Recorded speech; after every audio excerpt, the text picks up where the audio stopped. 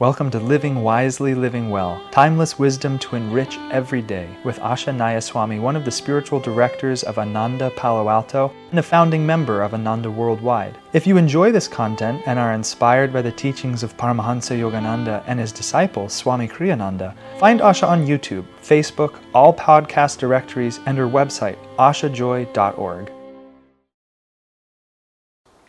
Living Wisely, Living Well, November 23rd. Flow through life as though on a downhill ski run. Don't puzzle your way through it as if playing a game of chess, plotting each move carefully in advance. Bring spontaneity to everything you do. The smooth flow of intuition can be disrupted by too careful reasoning. Rely more on soul guidance. Swamiji grew up in Romania and in Switzerland, and skiing was a very big part. He went to school in Switzerland for like a year and a half, and skiing was a big part of his childhood. I knew him just at the point at which he wasn't able to ski anymore because he developed arthritis in his hips. But it was really something that he particularly enjoyed. So oftentimes when he would try to talk about intuition and how life should work, he would talk about how you go down the hill when you're skiing. I've only skied a few times in my life, but enough to understand what he's talking about. You're at the top, the momentum starts, and you can, scout it out ahead of time, but you really can't know until you're right there, sort of what's going to be required of you to make it. And if we're too fixed on exactly how we're going to do it without really also being conscious of what Mother Nature might throw at us, we'll either crash, we'll crash is what will usually happen, or we'll just have to come to a stop. It just won't work out that way. Now, the thing about life is that it's always unexpected. The thing about life is that it's a vast interplay of all these energetic forces which we simply can't tame. There's an evolutionary development of awareness. And this is a big subject, and I'm just going to touch it here. But 4 stages of development, which oddly enough, it may seem odd to you, are actually defined by what has now become called the caste system in India. But put out of your mind everything that you know about it from the point of view of social oppression. It came from a higher age in a completely different context. And it was just the recognition that we evolve through these various stages of awareness. And it was a tool a little bit like astrology, where you don't think that a Leo is not as good. Somebody with their sun in Leo is inferior to someone with their sun in Cancer. You don't really make all these comparisons about who's better than someone else. You just look at what the reality is of the pattern of a person's consciousness, and then you think about how can we take this consciousness to the next step. Because it's self-evident when we look around that everybody's at different stages of awareness. It's just the way it is. So the fundamental principles of the caste system are that and I'm going to be very brief on this because this is a huge and very interesting discussion, and I'm going to send you to my YouTube channel if you want to look for it, and I think you can find it if you try. There's a level where our only thought, this is all about how we avoid suffering and how we find happiness. And the lowest level of awareness is we try to avoid suffering by going unconscious. And we're all a mixture of these, bear in mind, nobody's exact. We go unconscious. We drink, we take drugs, we oversleep, we overeat, we watch too much television, we lose ourselves in video games, we chatter endlessly, and I love this phrase, binge watch, which is a phrase I've only recently learned. We just lose ourselves in mindless entertainment, passive entertainment, until we can finally fall asleep. And whenever anything bothers us, we just become duller rather than bigger. And the second stage, the second caste, where we try to avoid suffering, is we try to get control of the world around us. We just realize that this world is very uncertain. It causes me to suffer because people don't do what I want them to do, because I don't have enough money, because I don't have enough power. And we just start building our systems, and it takes It takes willpower. We've advanced from the idea of the dullness is the way to be. We recognize, no, dullness doesn't really work, but putting out energy for what I can get for myself and making the world behave, now that's the way to make it work. And people do this, and they get very, very powerful doing this, but we discover after a while that things happen. There's a story, and this is supposedly a true story, a man who was caught in Europe in the First World War, and after it ended, he realized there was going to be a Second World War, and he absolutely did not want to have any part of it, so he scoured the world for the safest place. He was going to make his world safe. And he settled on the island of Guam, which, I mean, no one had ever heard of Guam until after the Second World War, when it became the center of the war in the Pacific.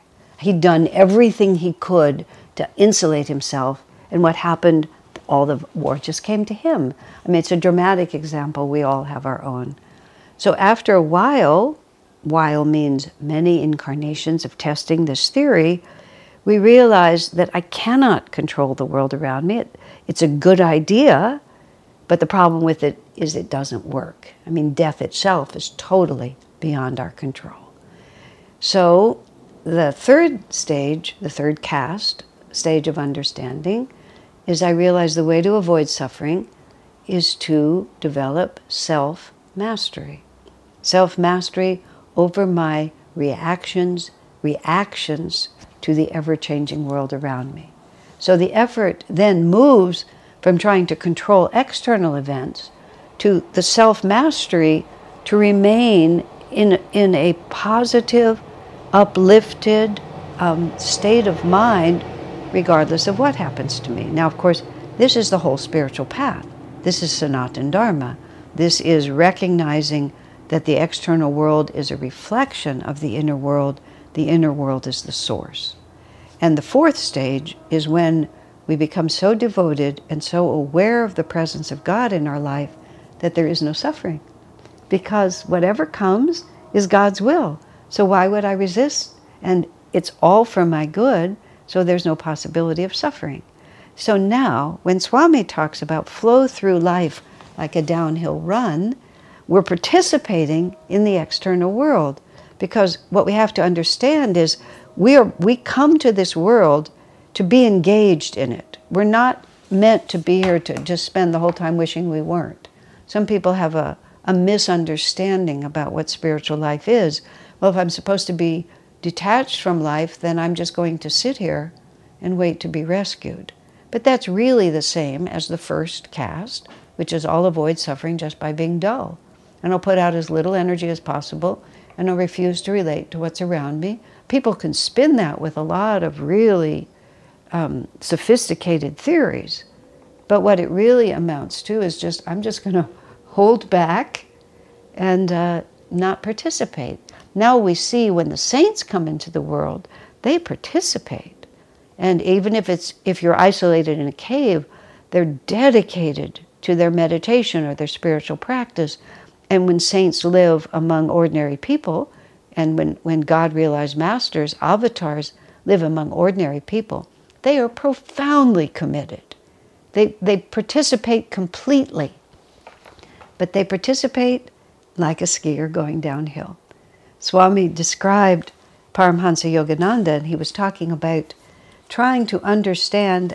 I mean, Yogananda died in 1952, and Swami Kriyananda was with him from 1948 to 1952.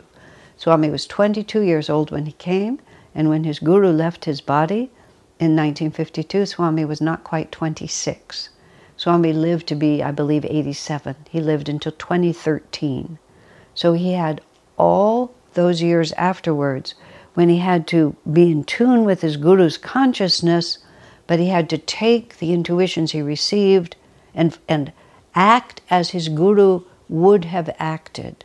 So Swamiji always made a very strong point of saying, the question is not what did Yogananda do? The question is what would Yogananda do if he were faced with the circumstances that I'm presently faced with. You see, this is the skiing downhill. You can't say, well, when Yogananda came down the hill, he turned here and he went like that, and then he did this. But in between, of course, it snowed. And so the whole downhill looks really different. So you can't even follow the same path he followed because everything has moved forward. So you have to ask, not what did he do, but if he were faced with these circumstances, what would he do? What are the principles? What are the intuitions? What are the ideals that governed him? And Swamiji articulated it in a marvelous manner. He said Yogananda was completely attuned to the vibration of what he was trying to accomplish. And the vibration of what he was trying to accomplish was given to him by his own Guru Babaji through Sri Yukteswar. Babaji is the overarching deathless master who has everlasting responsibility for the spirituality of this world, not solely, not alone, but through this line of teaching. All of this is in Autobiography of a Yogi and is a whole nother story. We're just going to assume it. Yogananda was guided by the vibration of Babaji's consciousness. So every decision he made needed to be in tune with that vibration. And rather than there being what is, sometimes people say, well, Master himself said, I left a blueprint in the ether, he said. And so some people think that means we should build this building at this time and this place with this many stories and make it this color. Swami said, no, the blueprint is the vibration of energy. And what we're trying to do is we're trying to match that vibration of energy. He said even in his own lifetime, what Yogananda did is he responded to every opportunity that was presented to him that was in tune with that vibration. That's a really interesting thought. He responded to every opportunity that was presented to him that was in tune with that vibration. When you look at the magazine that Master published during his lifetime, it was called, I believe it was called East-West Magazine at that point it was called. And it's full of all these little ads. I mean, these are like historical documents from the 1920s. It's full of all these little ads for various products. And you sort of look through it and you gradually realize that every one of those ads is something that Yogananda himself is producing. And it's carrot juice, it's goat milk, it's papayas from the orchard that he started. And my favorite was this little thing he called the Temple of Silence, which was this device he created, which was a headband that had 2 earplugs in it. So you put the headband on and plug the ears in, and then coming out from the headband was just on this sort of slightly bouncy little piece of wire, was an image of the spiritual eye, which is what you see. No, it wasn't. It was just the star. Because when you meditate, you will see, if your mind is calm enough, the spiritual eye, which is a field of gold with a dark blue field, a ring of gold, a dark blue field, and a white star. And the white star is the entryway to cosmic consciousness. That, of course, is another big story. But so right in front of you, this white star would like bob at the point where you should stare at it. So you could cover your ears and then you could stare at the white star. I mean, it was just absolutely wonderful. You know, it was every opportunity. He needed money. He had to earn money in order to support his ashram. He said, in India, the Guru sits there and the disciples support him. He said, in America, the Guru supports the disciples. I mean, that's the way it is. This country was a little different, especially in his time. So he was always having to think about what he could do to sort of help make it work. He responded, I mean, that's just on the material plane. On the spiritual plane, he was always innovating and thinking of new things to do, and had all these wonderful classes that he would give that had incredibly creative titles.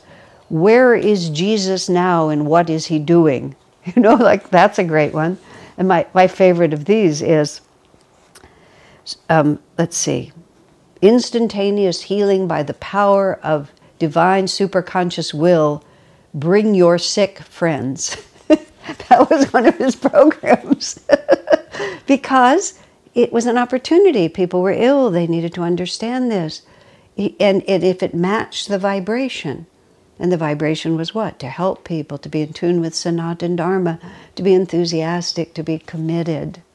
You know, and none of this existed before. In India, he didn't have to do anything like this. It wasn't like his own Guru, Sri Yukteswar, had ever done any of this. But Master was skiing downhill. And he just had to see where is the place? Where's the next opening? How can I get down without tumbling? How can I do what God has given me to do? And that's the spirit that we need to live in. Just launch ourselves down the ski run with both the very focused awareness and the faith that if I just move with God as my companion, I will get to the bottom of the hill in one piece and exhilarated by the run. So, flow through life as though on a downhill ski run. Don't puzzle your way through it as if playing a game of chess, plotting each move carefully in advance. Bring spontaneity to everything you do. The smooth flow of intuition can be disrupted by too careful reasoning. Rely more on soul guidance. God bless you, my friends. Our work is made possible by inspired listeners, so if you feel to support Asha, you can make a one-time donation, or for unique members-only content, subscribe through Patreon. Blessings and thank you.